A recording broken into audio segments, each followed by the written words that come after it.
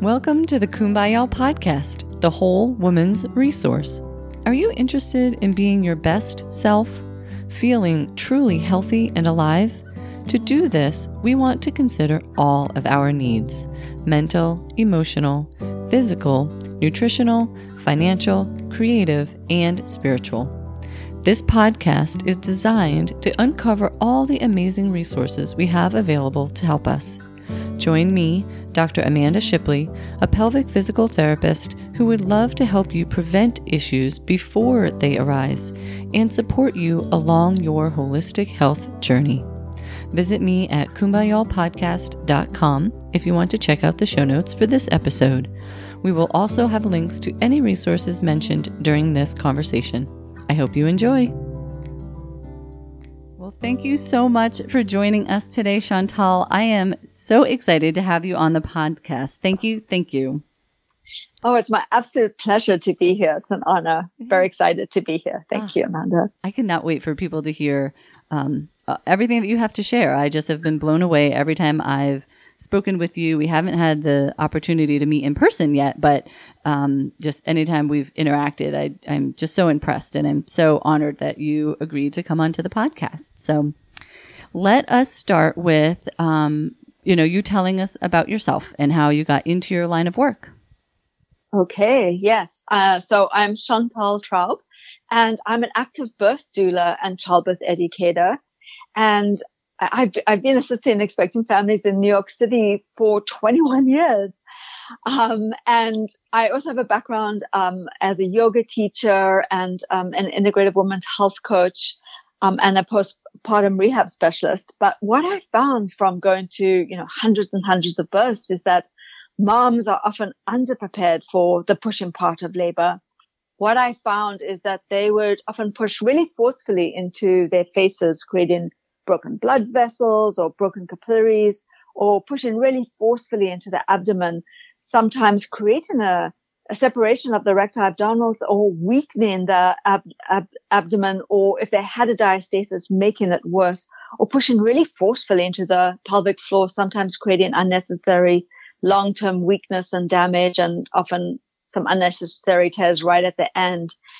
And I kept asking the providers that I worked with, like, why aren't we preparing our moms better? Yeah. And the answer that I often get is like, moms will get it on the day of, and they just have to figure it out one time. And once you've had one baby, it's so much easier the next time. And in my childbirth classes, I'm certified through a couple of different institutions, and it was always like just skimming over pushing. And we were often always taught that it would be something intuitive. You'd know when to push. You'd know how to push. But it wasn't always like that for my clients. And so I just felt very driven to find a way to help my own clients push more safely and effectively. And then at the same time, as a yoga teacher, some of my older students would share with me that they, who had their children, many, many years ago, were having some type of pelvic pain, some type of leak-in when they jumped or sneezed, or even a prolapse. And when I started to, unpack the stories with them, they inevitably went back to their births. And so what I began to realize is that as we age and our bodies begin to change, those obstetric events from the past may catch up with us. And our pelvic floor is such an essential part of us. It's our deep center, and the function of the pelvic floor is so important for our whole lives. So I just became so passionate about preparing moms so that they could, prevention is better than cure, right? So as we could prevent damage, so much better than looping back and trying to, fix some of the things that just never heal the way they were. Yes. I think that's so powerful. And I think, I hear that too, where just like, they'll get through it, they'll deal with it, and then it'll be better the second time. Well, why sacrifice the pelvic floor? Why have damage from the first birth to know that, but the second one will be easier? Well, a lot of women, after they have that first baby, they're not so sure they want to have the second baby, depending on how it went they need, Yeah. assistance, vacuum extraction or something doesn't, or they don't even get the vaginal delivery that they want because the baby doesn't descend and, and they can't get it they can't push it out. It's just, there's so much that your class, I think, teaches, not just for the pushing phase of labor, but just for the labor and delivery and the preparation for the whole process, which is something that I have really worked in my practice to work now that I've had 2 children of my own is the prevention, is just, how can we even get them to have a vaginal delivery? How can it be safer and more effective and efficient and just overall better, Yeah, no, absolutely. I think that understanding the physiology of birth, both for the mother and the baby, is so important, because when you really understand that, then you realize you don't have to do so much. You just have to make space and allow it to happen. And how can you support the baby do what it needs to do? Right. Well, and I think that making the connection too, that what we do with our bodies and, how we are and how we go about our day and the activities that we do leading up to birth make a difference and make an impact on birth. Right. So absolutely. Exactly. Absolutely. Making that connection where it's not like, oh, we see these women all day in heels, or we see them, I'm kind of jumping the gun here a little bit. So we don't know how our body is going to respond to labor and delivery and what's going to happen. And every birth is beautiful and wonderful. And the way it's going to happen, that happens, is okay. But I think if we have a way to prevent injury or to prevent any dysfunction, from happening afterward, it's why not work toward that?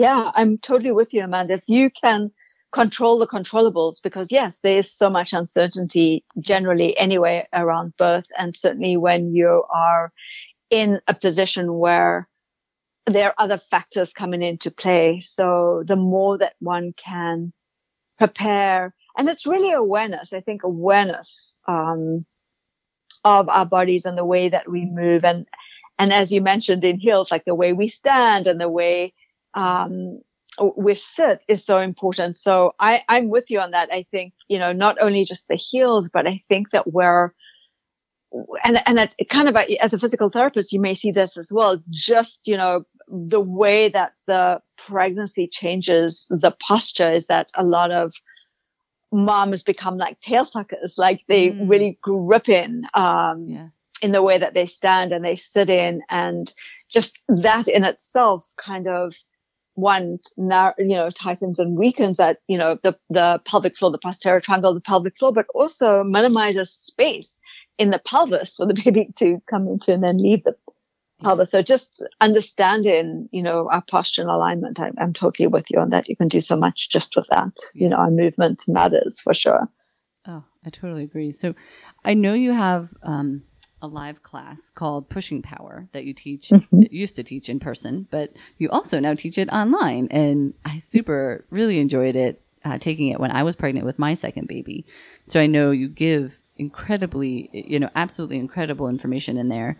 Can you tell us just a few of the things that you recommend birthing people do to prepare for their labor and delivery?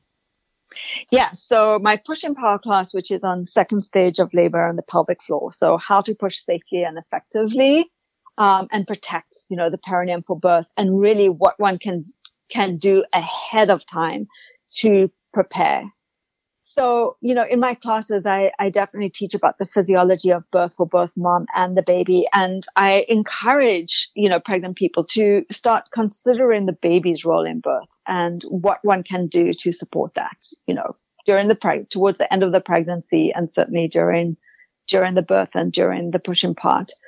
But there's another area that I think is worth spending time and thinking about and preparing.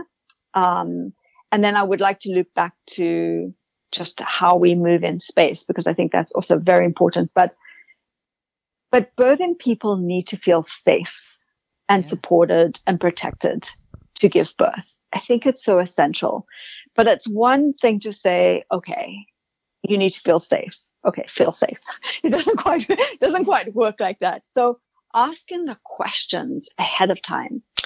what does it mean for me to feel safe? Like, what do I need to feel safe? What do I need to feel supported? Yes. What do I need to feel protected? And so that actually involves some inquiry.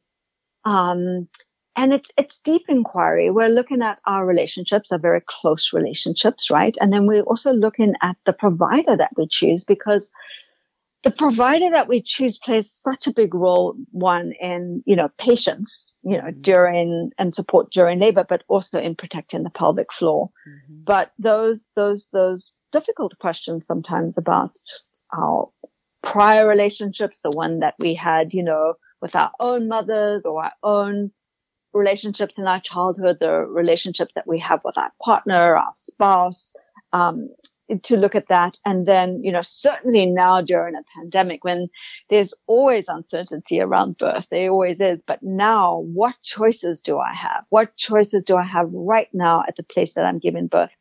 And during the pandemic, that changes a lot on a day-to-day basis. But as the world opens up and, things return sort of back to normal, but where you choose to give birth, to find out ahead of time, what positions can I labor in? What positions will you catch my baby in? So that ahead of time what you're up against and can kind of mentally prepare for it, because never assume anything. It's best to ask your questions ahead of time. Good. And then the other thing that I would say is really, really important. I mean, often my clients and my students will say, just tell me what I need to do to get the baby out of me. What do I have to do to get this baby out? But if we could shift our perspective to not really we getting the baby out, but how do we let go to let the baby out? Oh, that's awesome. Release the baby out. So again, there's lots of layers there. Yes. But if we're looking at, our body and how we can support our body ahead of time, how we can prepare our body. And I'm a huge advocate for physical therapists. So if you have a physical therapist, work with a physical therapist, because they can really work with you, on, muscly and, on your skeleton, like making everything more balanced and aligned, and ligaments and fascia and all the layers. Yes. Well, and I think with pelvic PT, it's the evaluation, right? Because there's so much information online and there's so much that you can do. But when you have someone who's looking at your body and saying, okay, in your body right now, this needs to be worked on. This needs a little help to get aligned or strengthened or relaxed or coordinating better. So it's that evaluation, is that specifics of looking at someone and helping their body in particular, I think is good. 100%. And I know not everyone can afford that, but just according to your own level, because it's really individualized patient care. It's the whole person care. Yes. So having someone that takes, an interest in your specific history and how that may relate to birth, and what your beliefs are and your fears and your hopes and your goals, and just that, what's your level of activity? What are your patterns? Your medications, your nutrition, and specifically look at those patterns, both movement patterns, and breath is a big factor for me as well, but yes, so I think, having that initial assessment is gold. Mm-hmm. And I heard you say, so there's a couple of things I want to tease out here that were just amazing. Okay. So the safe, supported, and protected. And earlier you had mentioned awareness. And I really think, and I know I see this in my practice, that this is where so many of us can get so much benefit, because I feel like in our society now, we kind of operate on just this more superficial level. We don't really get into our body. We don't give ourselves time to think, what do I feel about that? What do I want about that? So some of those questions that are so introspective, like, what do I need to feel safe? What do I need to feel supported? I think when you're in the position of, okay, you got the excitement, you got the first baby on the way, and you just think, I've got to get my body strong. I don't want to be weak. I need to be strong. And so that safe, supported, and protected, I think, is so amazing, because I don't think we stop and think and let ourselves think about the answers to those questions. I wouldn't have if I wasn't prompted, for sure. Mm-hmm. Mm-hmm. And then yes. Because nobody thinks necessarily that that's what labor is about. And what you said, yes, everybody thinks I need to be strong because I need to muscle my way through labor. I need to be strong. It's a marathon. You hear people say it's a marathon. Yes, it's a marathon. I felt that way too before my first. Yeah. Well, it's a mental, emotional marathon. I think it's a psychological marathon. You're in it for the long haul, right? So it's a marathon you know how they say sometimes, like, in a crisis, you know, like when people train, like in the army or whatever, yes, they train for that crisis, and you'll only reach the level that you're trained for, right? So we only get to that point where our habits are. So if we look at our habits, when things go into crisis, we always end up like wherever we are in where we hold in with our habits. So developing good habits actually while you're pregnant is fantastic for labor and also for postpartum and beyond. Yes. So whether it's, you know, all those habits. So yes, so going back to being strong, yes, you want to be strong for the marathon of labor, but it's not so much physical. Yes, it's physical. You do want some body strength. We do want strength, right? But it's the interesting thing, the power is really in the release and in the letting go. Yes. And that we need balance there. Right. So when I work with my clients, I do take a whole history and of course, this inquiry, and find, because sometimes it's our strengths that trip us up. Yes. And what we really want to support are the vulnerabilities, and we want to kind of find that balance. Right. I totally agree. Yeah. So and especially for letting the baby out, right? For the pelvic floor, we want strong, yes, but we want a supple, pliable pelvic floor, because that is least likely to tear. Yes, I completely agree. And what you say there with letting go to let the baby out, underlying that is an expectation that this is natural. This is normal. It's going to come out. It's not like it's not going to happen if we don't do something right or we're going to mess it up. It's like we're going to let go to let it out. It would come out on its own anyway, which is, just that mental that it's a natural process. It's okay. I love that. And just the release, like you said, I think that's where individualized care, we could do so well. We could do so much better for our birthing moms, birthing people, if everyone could see, and obviously, disclaimer, I'm biased because I'm a pelvic PT, but everyone could see a pelvic PT and get 1 or 2 sessions, 1 to 3 sessions, even just to have that individualized evaluation, to know where they're starting at. And if people have a lot of strength and they have a lot of tightness in their muscles, they don't need to be doing Kegels. They need to be relaxing. No. They need to be practicing that letting go and letting the baby out. Now, if someone had the habit of being a couch potato and was not taking good care of their body, which really is not the case that I've seen, but if there was something like that where they're not drinking enough water or they have to do more, then that's a time to invite them to do more squats and do this. But 9 times out of 10, people are not, and I can't say 9 times out of 10, but a lot of times it's the opposite. We're already on point with so much of what we need to do. We're not on point with our mind, with our mental, being there mentally, getting into our body and out of our mind, and the releasing and the relaxing and the lengthening of the pelvic floor is what we need to learn. Mm-hmm. Absolutely. Yes. No, I agree. A lot of my clients, especially here in the American culture, I think, exercise, and most people are, obviously not everyone, and certainly meeting our patients and clients where they're at, meet them where they're at. But yeah, so you asked, like, what are some tips? Like, here in New York City, spinning is the craze. I don't know about where you're at, and I'm like in the 3rd trimester. Stop spinning. Let's find something else to work on, because that is feels like that is one thing that really tightens everything up. Yes. And the other thing is, it's not, I don't want to say don't do something, because I think that exercise and movement is definitely helpful for, mental health too. Right. But what can we substitute, or what can we add in? And so what I've noticed with a lot of my clients, a lot of the culture is that some of my clients will like spin, 5 days a week and then, run on the weekends. And it's very much the same.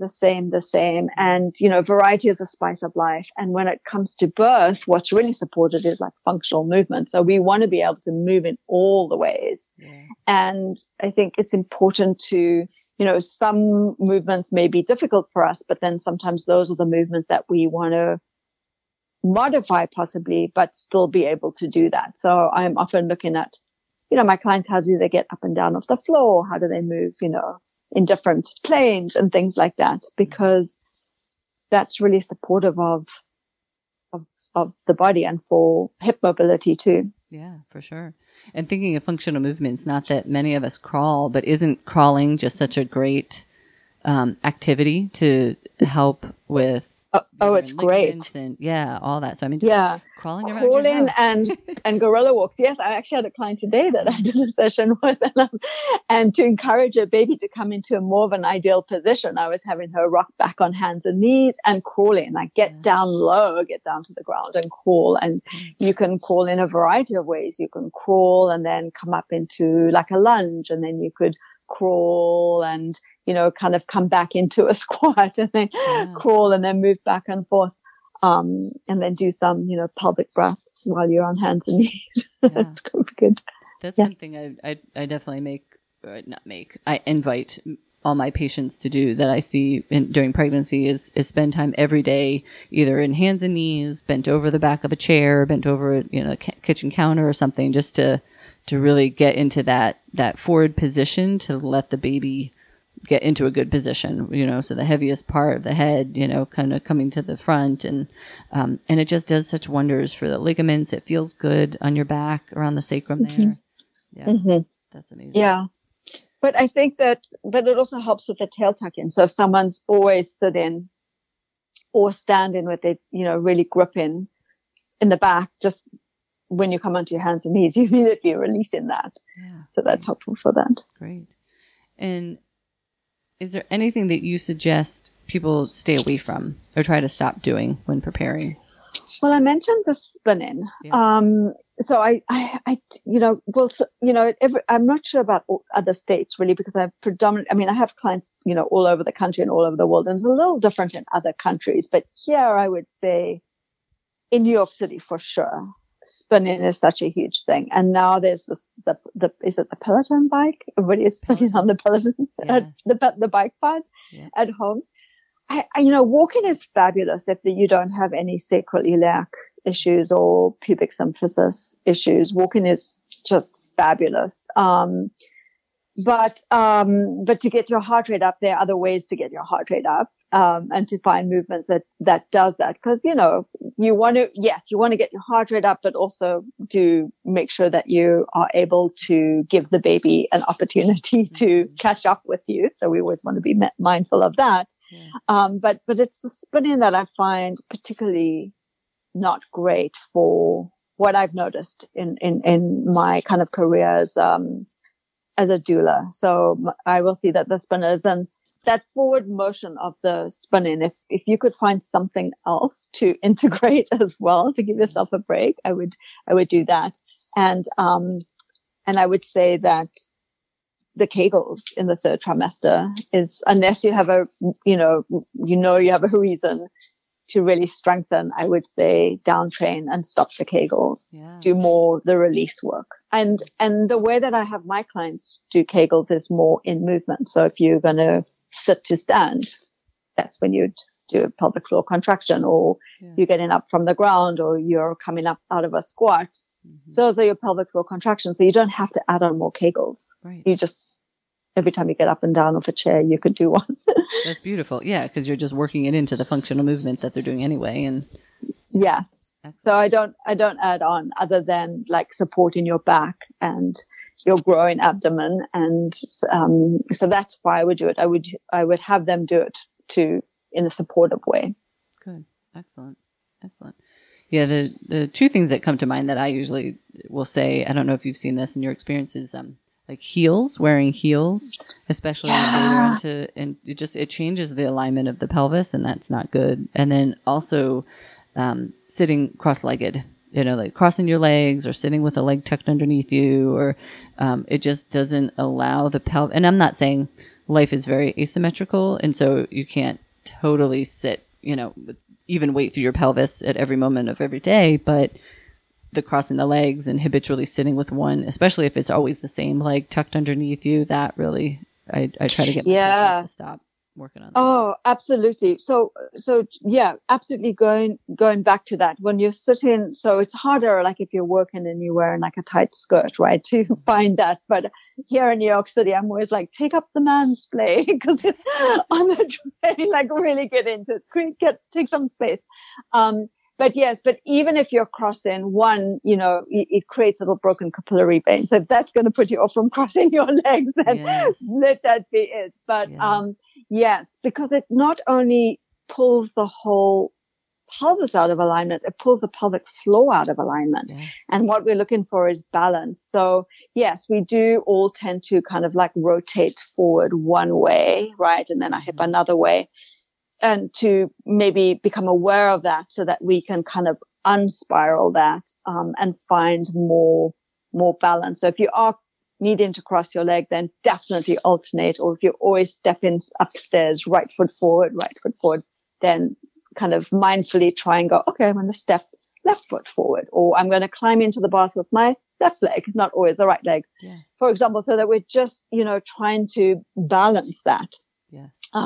But yes, that the leg crossing and then again, I'm just going back to the tail tucking, because, it's so easy when you're tired at the end of the day and you're like prepping your vegetables for dinner and you're standing there and you're like, notice like, oh yeah, I'm gripping in my tailbone. Mm-hmm. And I always say, give like a little, like wag your tail just to release that. Yeah.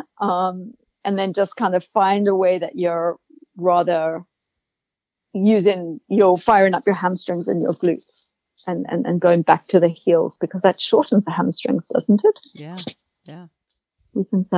Which pulls on the whole sacrum. Exactly. And the pelvis. And we don't want that for birth. We want that length. Right. Yeah. And so you're saying, so we should be arching our back and kind of letting our back have that natural arch in it, not rounding the back and tucking the butt underneath, like forward. Yeah. Right. Well, you know what? It's a middle road, because you don't want, like, if you think about the pelvis as a bowl, and I often think of it as a salad bowl, right? You don't want, or a fruit bowl, you don't want the fruit to fall out necessarily, right? Yes. So you don't want to be so far forward, but you don't want to be back where you're really kind of like tucking your tailbone under. You kind of want some movement in your tailbone. So, if you place your hands at, the top of the earlobes and just try and find that balance, or you're balancing your ribs over your pelvis. So you do want a natural sway. So it's not too bad to have a natural sway back. I think, like, I know when we were growing up, we were always like told to, tuck your tailbone and pull your tummy in, right? But that wasn't very helpful. But that little bit of a sway back, you have to be careful that it's not too much, because that's a lot of stress on the adrenals and the kidneys and the lower back. So yes, you do want to kind of think of a weighted tail, but not a tuck-in tail, if you know what I mean. Yes, I totally agree. Yeah. It's about the balance and the happy medium. So if someone's really letting their belly, and I see this more postpartum, that because that center of gravity was shifted forward for so long and now it's back, but our body's still kind of shape shifting back and getting used to itself again. We kind of, and it's just easy to just kind of hang on ligaments and let our belly relax and let our back arch. And so I do kind of cue people to say, hey, we want to neutralize that a little bit, but you still want to have that curve in your back. You don't want to over tuck, right? Like, yes. You don't want to be a soldier. Like, this is not the the military. So you don't be like that frozen. Yes. So just that, because there's that natural, just like a little bit of movement happening. Yeah. So do you love that? I'm really curious to see your input on this, because I see a difference between first-time mom, second-time mom, and in my own personal experience between my first labor and delivery and then my second. So I'm curious if you can highlight, if you see some differences between those experiences of people who've had their first child and then there is like a second or third labor and delivery. What do you see as a difference? Yeah. I mean, predominantly it's the length of labor, right? Like, so for first-time mom, my first-time parents, I'm always saying, expect 24 hours, whether it's 18 to 26 hours. It's totally in the range of normal. I mean, if you have a 12-hour labor for your first baby, that's fabulous. And, 36 hours of labor, it's in the range of normal. I must say, when I work with my clients ahead of time with all that prep in, I don't really get those long 3-day labors anymore. Like I'm so on the prep. Yeah. So, but 18, 26 hours, it's not, that's not unreasonable. And then for pushing, ideally, anywhere from a few minutes to 45 minutes, an hour 15. And yes, of course, it's still in the range of normal to push for 3 hours. But if everything's well aligned, it shouldn't necessarily, I don't want to say it shouldn't, but if everything's really well aligned and that baby's really coming down, that the pushing you can shorten the length of pushing. And then with this, second or third time month, that then often the labors are more like 6 to 12 hours and you're pushing for a few pushes or maybe 12 minutes. There's a huge difference because the labor is shorter because the cervix is less rigid and the tissue of the cervix is more pliable and pliant. So the dilation and the effacement just opens a lot easier. Mm-hmm.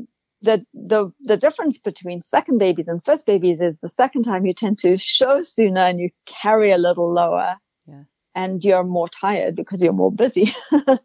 and you feel the baby's movements generally, even up to a month earlier, like around 4 months then as opposed to 5 months because your abs are not so as tight or strong as they were the first time. And you may have more breath intake. So for second time babies, so this is the interesting thing with second or third babies when I work with my clients is, yes, it may be a shorter labor, but what's hard about the second baby is you have to be vigilant and patient because a lot of second, third time moms will have kind of this like build up because the uterus is not as tight as it was before. You may have like a few days of like, I don't want to say a prodromal labor, but more like a warm up labor. So you might get crampy. And you're like, oh, I'm in labor. But you don't want to wait too long, but you want to kind of test it to make sure, like often it's a false labor. You get crampy for a few hours and then it spaces and it goes out. Then the next night you get crampy, it spaces, goes out and goes away. And then like a few days later, you actually go into labor. Whereas maybe the first time you didn't feel anything until your first contractions. So you have to be really vigilant, like in terms of ruling out like a real labor or not, but also mobilizing and you get into your place of birth, with enough time. Yeah. So that's the tricky part of second babies. Yes. Yeah, that definitely. And that would be a great reason to have a doula, to have someone that has been working with you and knows you and is just another set of hands to say, yep, it's time to go. Get there now. Yeah, exactly. Yeah. So with second time moms, once the contractions are 10 minutes apart, I'm like, okay, call me and we're moving. Yeah. Whereas that would be very early labor for the first time. But what often happens is with the second time is like you're often walking around very effaced, right? Or very open, not necessarily very effaced. So you could walk around like, 2-3 centimeters, but the cervix could be still long and posterior. So you have this kind of warming up because the cervix is a little bit more fluffy. Yeah. But then, once you get to a good, 4, 5, 6 centimeters, you're going to move in that very active labor. So often you go from, 6, 7, 8 centimeters, boom, your water breaks and the baby's on the perineum and you're pushing. Yeah. Whereas it doesn't go that quite like that for the first time. No. For sure. And now just thinking with the pandemic, I know you switched to doing virtual. Now are you back to doing some in person or how does that work? I mean, can you do virtual? For anyone over or throughout the country now? Yeah, so I can do virtual. And what I was doing before the pandemic, but actually doing a lot more now, is that I have like a birth prep coaching series where it's like 6 sessions, and I work with my clients to really give them everything that I would give my own clients as a doula. So what I actually cover in my prenatals, and I go over, a comfort measure session. And there's a few other sessions where I will coach my clients to enter their birth with confidence and calm. And I call those coaching sessions Birthing Strong. So for some people who can't have access to me because, they're not in New York City, or just because of the pandemic for different reasons, then I have a training series of sessions where I really prepare you to be able to enter your own birth and be able to really advocate and know how to work with your own body. And it's been going really, really well. And yes, I am back in person for births here in New York City. Okay. So yeah, I'm back on the field. Yeah, that's excellent. I knew you had that pushing power, but that's amazing that you have the training sessions. I think that's so needed. And then it opens it up. So, you can help anyone really if they feel called to work with you, even if they're not in New York City, Oh yeah, I've been working with a client in China, Australia, and California, and Sweden, and yeah, it's amazing. It's so much fun. That's awesome. Yeah, it's great. So there's ways to say work with me if somebody wanted to, but and also I give all my experience of what I've just been learned from going to births of all these years. Yeah, oh, that's amazing. That's awesome. And then real quick, is there a way to shorten second stage of labor? I mean, what do you suggest for that? Yes. So I would say, ideally, so if someone is having a physiological birth, right? No epidural. Right. And we want to really protect the space. So often it's, quiet support, or I'm guiding them or saying what I need to say, but I don't want to interrupt them from their own physiological process. I don't want to bring them out of themselves, right? When they're in the zone. So really supporting the mom, it's almost like I often think about, if you look at elephants in the wild, you get all these female elephants that kind of create a circle. They're quite further back. They're not on top of the laboring elephant, but they're close enough, right? This is the protective circle. No one's coming in here to disturb the mom. Oh. So undisturbed birth, right? Yes. To really be that circle of protection. And so when the mom gets, say, to feeling often the mom goes oh, I feel an urge to push. I'm like, great. And I reassure that that's good. I don't say, okay, now, and I don't call the OBs, or I don't call them to say, it's time to push, or I don't say push. I'm like, oh, that's great. This is exactly how your body should feel. Your body's just trust your body. It's just knowing what to do. She's feeling that urge. Oh, I feel the urge. And I'll be like, well, do you feel the urge? Does it go away when the contraction goes away? Oh yeah. It goes away. Okay. Just let it build until that urge is there all the time, because it will come to a point when she is pushing rather than feeling the urge. And physiologically, the baby is still, when you feel that urge, the head is kind of still flexed, right? It's still pressing on, the anus, the rectum. It hasn't quite kind of slid forward anteriorly, right? To come underneath, the pubic bone before it slides across the perineum and then will birth, right? So it's a little too soon. So, I don't want to really tell her when to push. So, in essence, you don't really want to tell someone when to push or not to push, but really support them and encourage them that what they're feeling is normal, and to, stay with it and let it build. Yeah. Then pushing with an epidural, one wants to wait really, because the great thing about an epidural though is you can allow, if everybody is okay with both mom and baby, then you can really allow the baby to labor down. So it's low enough that practically the head is visible. Yeah. The baby's on the perineum.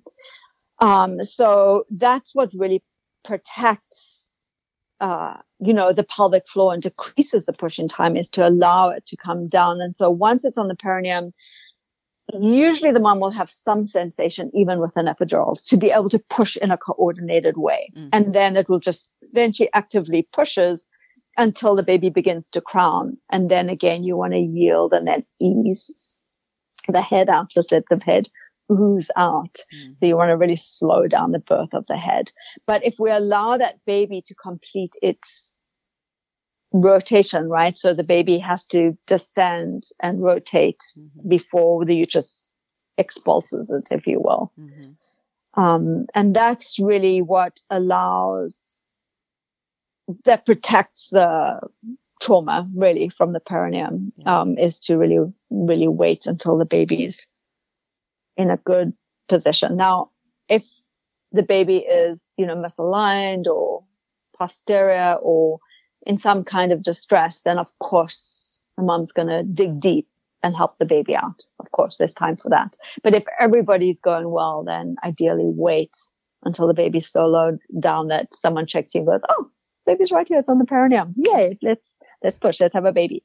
And then, working with the positions to support the baby's movements can help shorten the push-in stage. Yeah, that was something I loved in the class that you taught, that pushing power was going through all the different positions and all the different ways. If you see this, then, try this. And that was really eye-opening for me. That was incredible. Yeah, I like to think of the baby. So following the baby, where's the baby and how can we support the baby do what it needs to do? Yeah, excellent. Because I think a lot of times, we think of what we see in movies and we learn by modeling, and the model that we've seen, and at least in TV and movies, is women screaming, women on her back, lithotomy position, legs up. We don't see people trying side lying, trying hands and knees. And I think hands and knees maybe a little bit more now, but definitely side lying is not something I really have seen on TV, and it just can be so positive and so helpful. So positive and so helpful. Absolutely agreed. Yeah. So this has been amazing. I cannot thank you enough. Is there anything else that you'd like to add or share with our listeners? Any other tips or something that we haven't covered? Yeah, let me think for a moment. Oh, here's something that I always encourage moms. If they want to, and sometimes you think you don't, but I would encourage you just to try, is once the baby is beginning to crown, ask your provider, ask your midwife or your OB to put your hand down so that you can have the joy of escorting the baby out with your OB or midwife. I find when my clients put their hand down there, it actually, it's like, you should see their face. They put their hand down there. It's like, oh, a baby. Yes. And it actually slows down that final push where you don't want to blast the baby out. When you have the hand on the baby's head, it's like, oh, that feeling of that soft little furry baby's head just filling your hand is so special. Yes. And I, it's something that I think is helpful in many ways. Yeah. That's great advice. And I don't think we invite enough moms to do that, to reach down and try to help, and like with the doctor, whomever, just to help escort the baby out and just to feel. I remember with my first delivery, it was very long and very arduous. And my twin sister was really kind of like my doula, and she was every contraction, she would remind me, and I needed it every single time to say, "You're one step closer to meeting your daughter." She literally had to remind me, because you just get kind of caught up in the moment and you forget what's at the end of all the work, at least for me, I did at that point. Yeah. And I was like, oh, that's right. Literally every moment, every time she said that, it was like, oh, you're right. So I can see that, like, reaching down. It totally just be like, oh my God, she's here. It's here, Well, I think, like, there is a learning curve to push in. There is a learning curve. And the first time it can take some time just getting the coordination right. I mean, if you push in physiologically, then it's a matter of just kind of like maybe someone saying to you, okay, just like, kind of like maybe pick up this leg and bring this knee down, or just guide you a little bit. Yeah. Or just make you feel safe, because it can feel very overwhelming.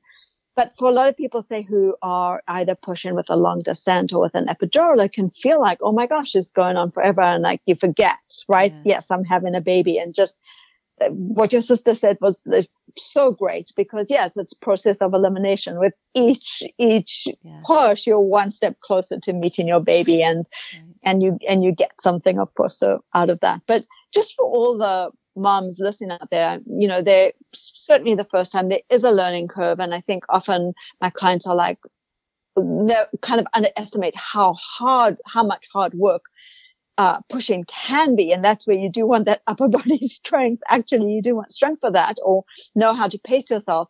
But once the baby is like come in and it's underneath the pubic bone, and you're so close. So if you put your hand there, you can actually feel, or inside, you can feel, oh, right. It's only that far. I'm so close. Yeah. It's very encouraging. Yes. Home stretch.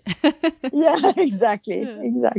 Oh, well, thank you. Thank you so much. How can people get in touch with you or learn more from you? Yeah. So my website, which is chantaltraub.com. So ChantalTraub.com. And I'm on Instagram, the same name, Chantal.